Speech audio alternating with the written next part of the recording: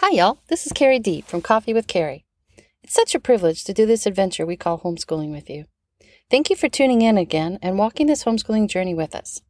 If you're new to us, you can find us on Instagram at Coffee with Carrie Consultant or at our website, coffeewithcarrie.org.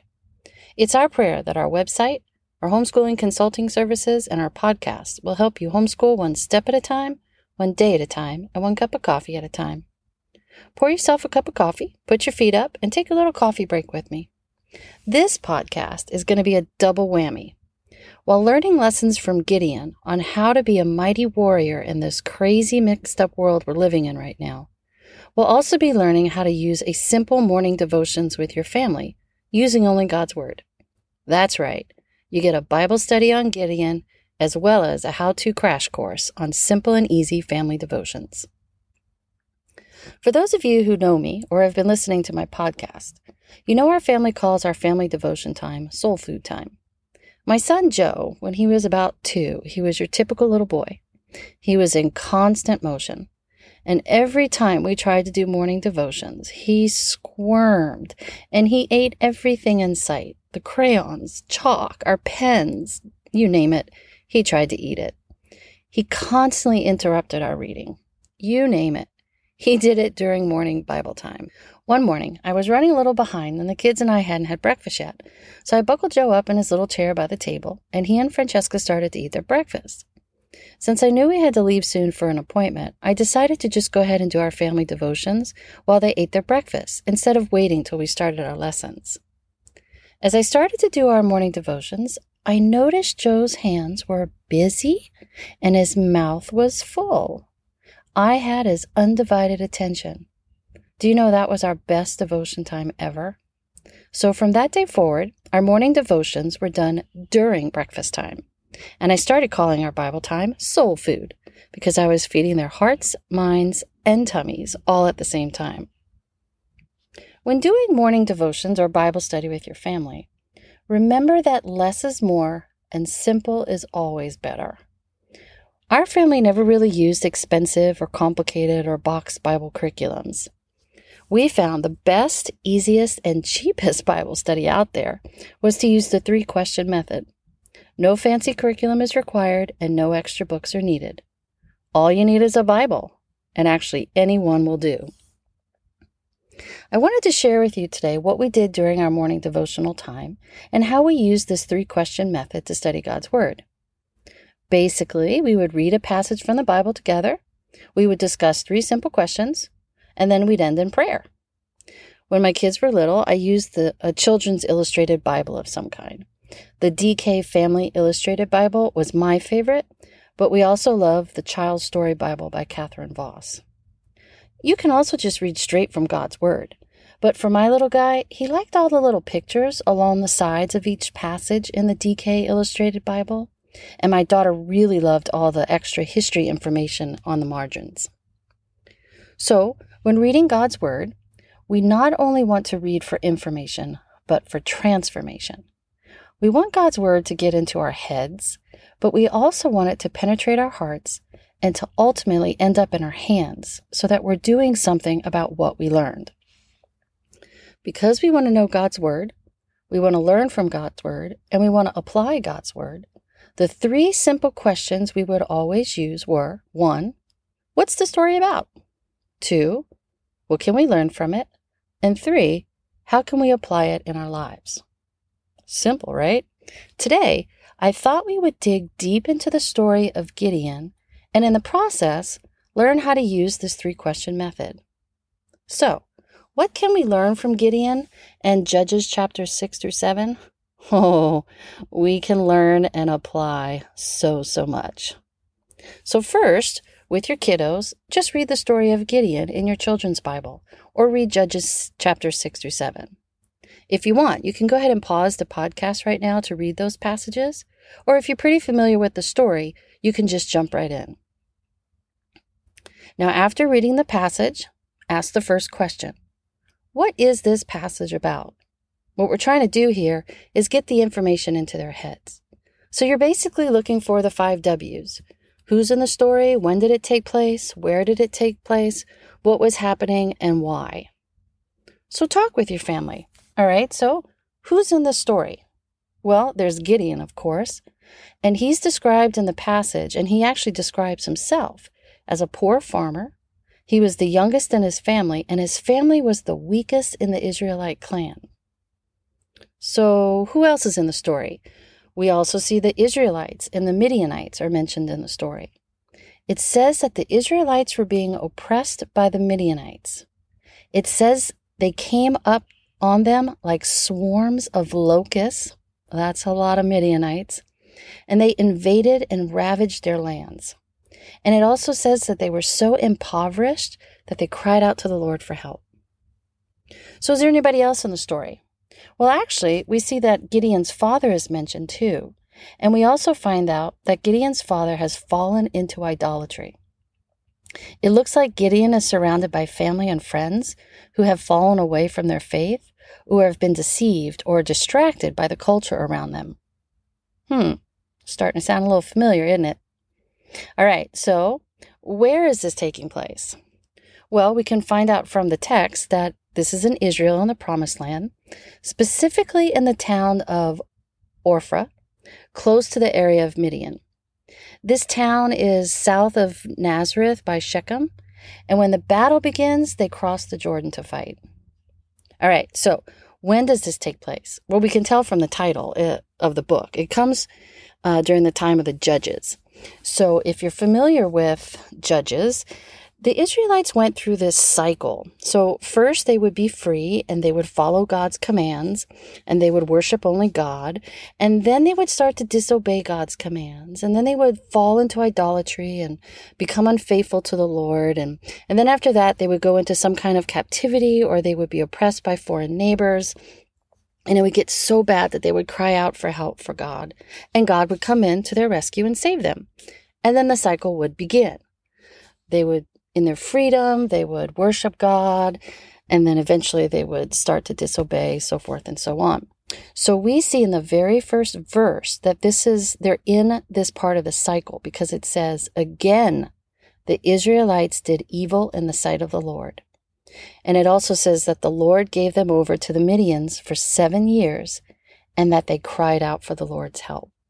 So we know that the Israelites and this story is taking place in one of these cycles. So what's happening in the story? Okay, so here you don't have to grill your kids. Just ask them to give you a summary of the story or to narrate it back to you. So basically, we have this young man, Gideon, who is the weakest in his clan, and he's actually hiding out threshing at the threshing floor because he doesn't want the Midianites to see that he's pressing wine because they'll come in and take it. So we actually find him in the beginning of the story hiding out. The angel of the Lord comes to Gideon and he says, the Lord is with you and you're going to save Israel. And Gideon's a little surprised and he kind of it's like, I don't know about that, and puts out his fleece a couple of times just to make sure he thinks he's hearing what God's telling him. And then God tells him to go and knock down all the idols that's in his town and build an altar and worship God. And then, oh, by the way, gather up an army because you're going to go and you're going to save Israel from this oppressive nation. So that's basically what the story is about. So then just make sure you also talk with your kids about the why. So why is this happening? Well, we find out in the very first verse, it's because the Israelites were disobeying God and they were worshiping other gods. And we also find out that they're oppressed and they're being bullied by a stronger neighbor. But we also find out that God wants to rescue his people and he wants to show the Israelites and all the nations around them that God is a mighty savior and warrior. So now that we know what the passage is about, who's in it, where's it taking place, when's it happening, what's going on, and why. Now let's look at the second question. What do we learn from this passage? Now this is where it goes from our head and we try and get it into our hearts. So what do we learn from the passage? Are there any promises? Why, yes, there is. The angel of the Lord said to Gideon, God is with you. And he even calls Gideon a mighty warrior. God also promised in this passage that he would be with Gideon and that all the Midianites would be struck down. And he also promised Gideon that he would have victory. So what do we learn from this? Moms, these are awesome and powerful promises. These are promises our kids can hold on to when they're scared or worried or challenged. These are promises we can hold on to when we try to keep our kids safe, as we try to teach them at home, and as we try to navigate this crazy time we're living in right now. God promises us that He is with us. He promised to be with us, and He promises us victory. There's so much out there right now to be afraid of. This is such a confusing and scary time for our kids and for us. We're getting conflicting messages from all different sides. It's hard to discern what to believe, what's true, what's false, and what's just still not known yet. But like Gideon, we can hold on to God's promises. God is with us. And Gideon certainly was not a prideful person. He felt small and unworthy.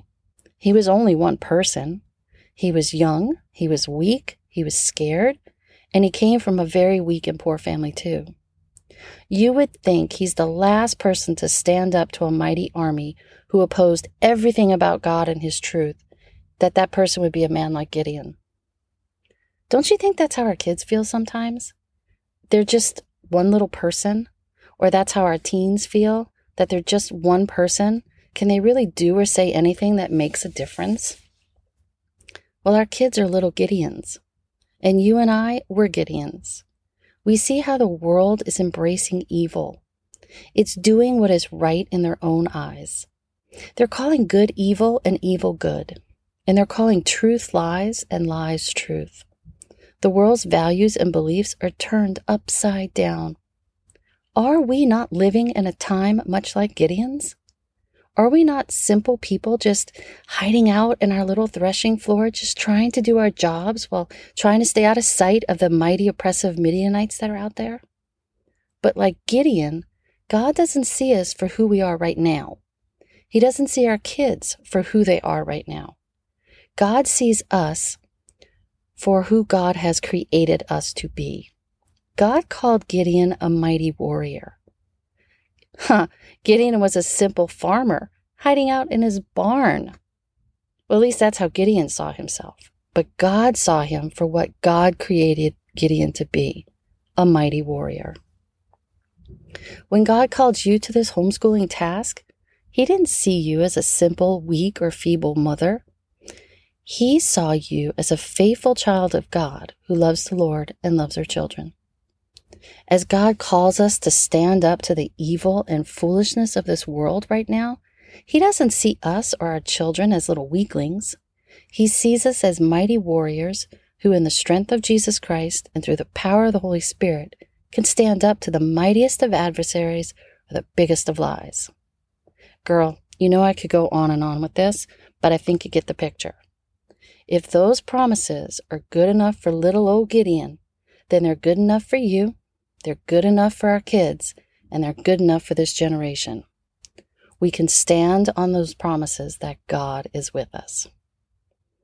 So is there anything else we can learn from the passage? Are there any commands in this passage? Yeah, there's actually a few. First and foremost, God commands Gideon to have peace and to not be afraid. How many times do we need God to reassure us? The Lord is with us, therefore we do not need to be afraid. But He also commands Gideon to knock down the idols of his father and all the idols in his town. He says, tear down your father's altar. Get rid of all the idols and poles. And then build a proper kind of altar to the Lord and worship me. Is God not giving us this same command today? Is He not telling us to tear down the idols that people are bowing down to? But we aren't just to tear them down. We're to replace them with God's truth. It's a dangerous thing to leave a vacuum and empty space. We can't just remove false teachers, false doctrine, and false beliefs without sharing the truth and putting the gospel in its place. A vacuum of space will always be filled with something. As children of God, we need to make sure God's truth replaces the idols and indoctrination that's happening around us.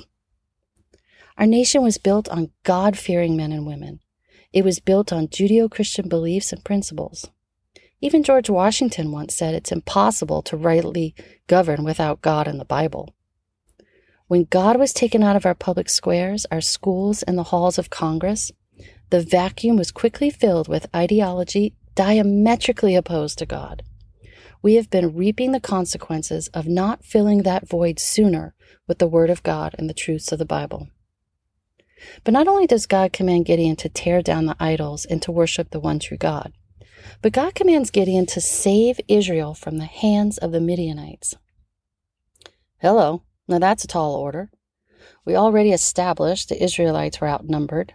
The Midianites were like swarms of locusts, remember? We already know the oppression was so bad that the Israelites finally called out to the Lord for help. And we already know the angel of the Lord found Gideon hiding. Yet this is a time and place and person God has chosen to lead a righteous revolt. God commands Gideon, "With the Lord with you, you will bring down the Midianites, the armies that are with them, and he will save his people." All right, ladies, I think you see where I'm going, right? I'm only reading God's word and asking a few simple questions. I just let God's word go from the pages to our hearts and minds. If we're reading this with our children, what can they learn from this command to save Israel from the Midianites?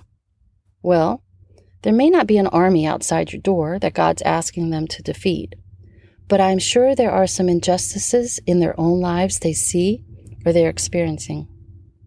What is God calling you and me and our children to save our families from, our nation from, and our world from? God calls us to not be afraid and to fight the lies and evil around us. What is God commanding you to save?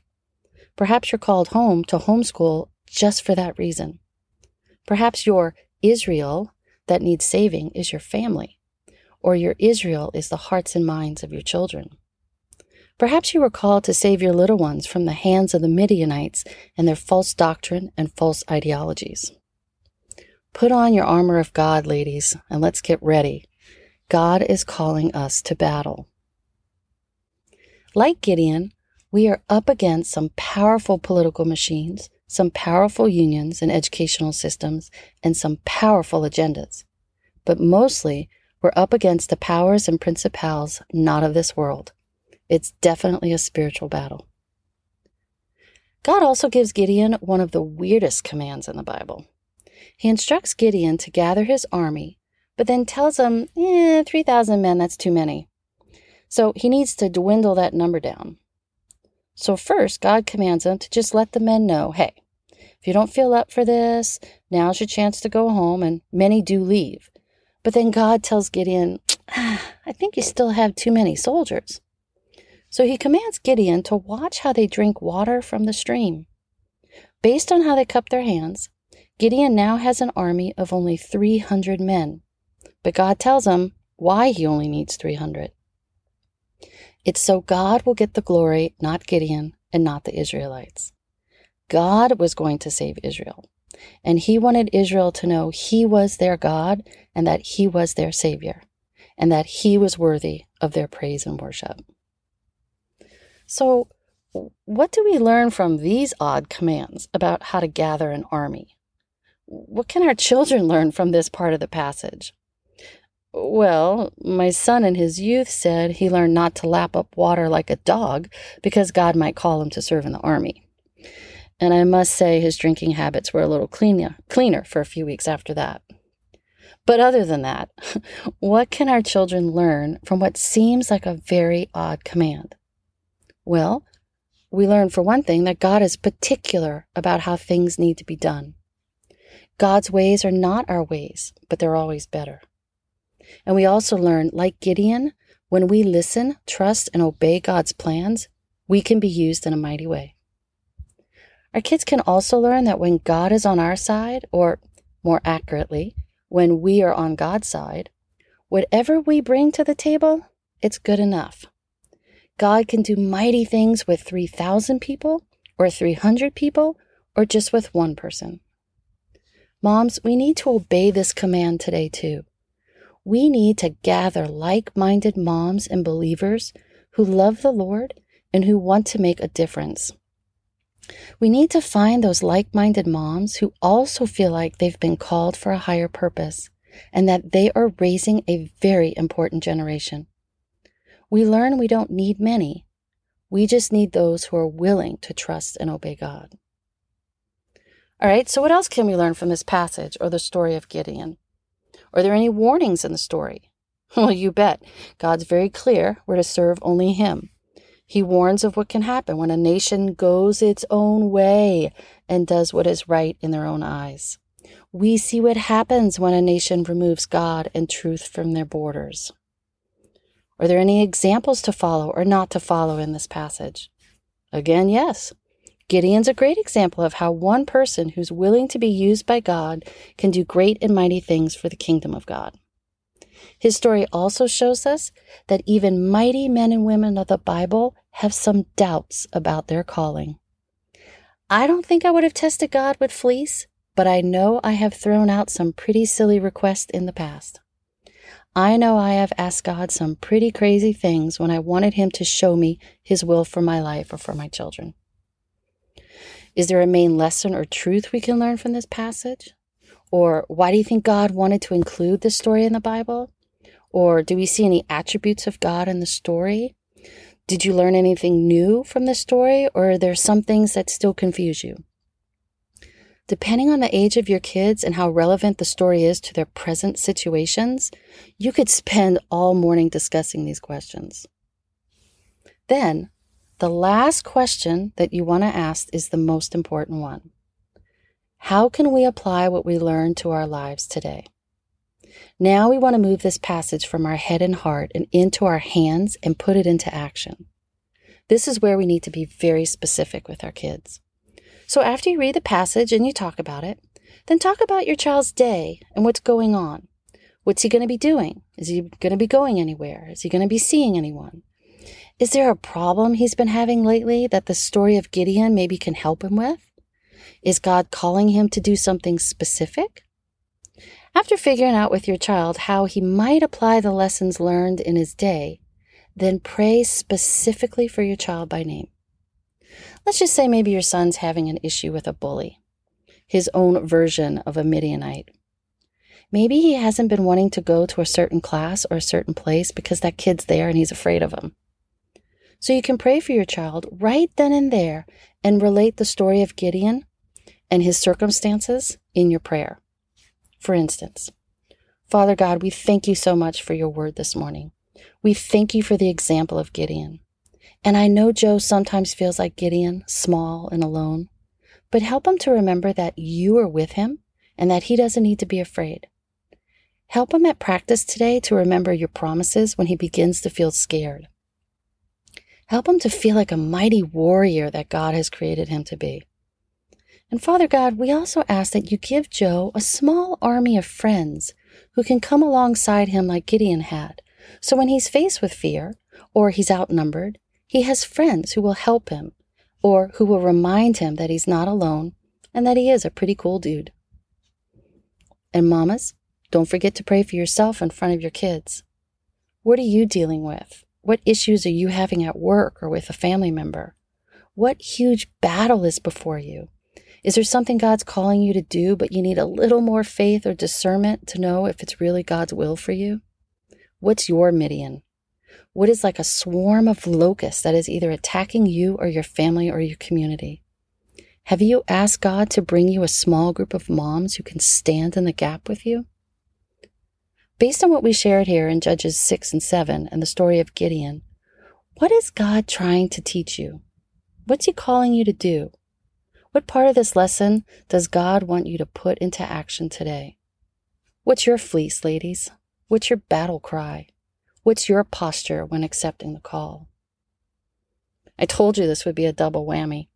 I hope you now see how easy it is to read any passage of the Bible and find little nuggets of truth in it just by asking these 3 simple questions. What is the passage about? What can I learn from the passage?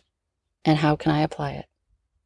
But mostly, I pray that while we were learning how to use the 3-question method approach, you were stirred by God's word to be a Gideon. Mamas, we are mighty warriors. God is with us, therefore we do not need to be afraid. God is calling each of us to do a mighty work, not because we're worthy, but because we're willing. Give your doubts and fears to the Lord. Cast out your fleas. Get the confirmation you need, and then hit the ground running, ladies. Today's world needs more Gideons. We need to raise up a generation of Gideons, and we need to be a Gideon. Thank you for hanging out with us and for joining me for this little coffee break.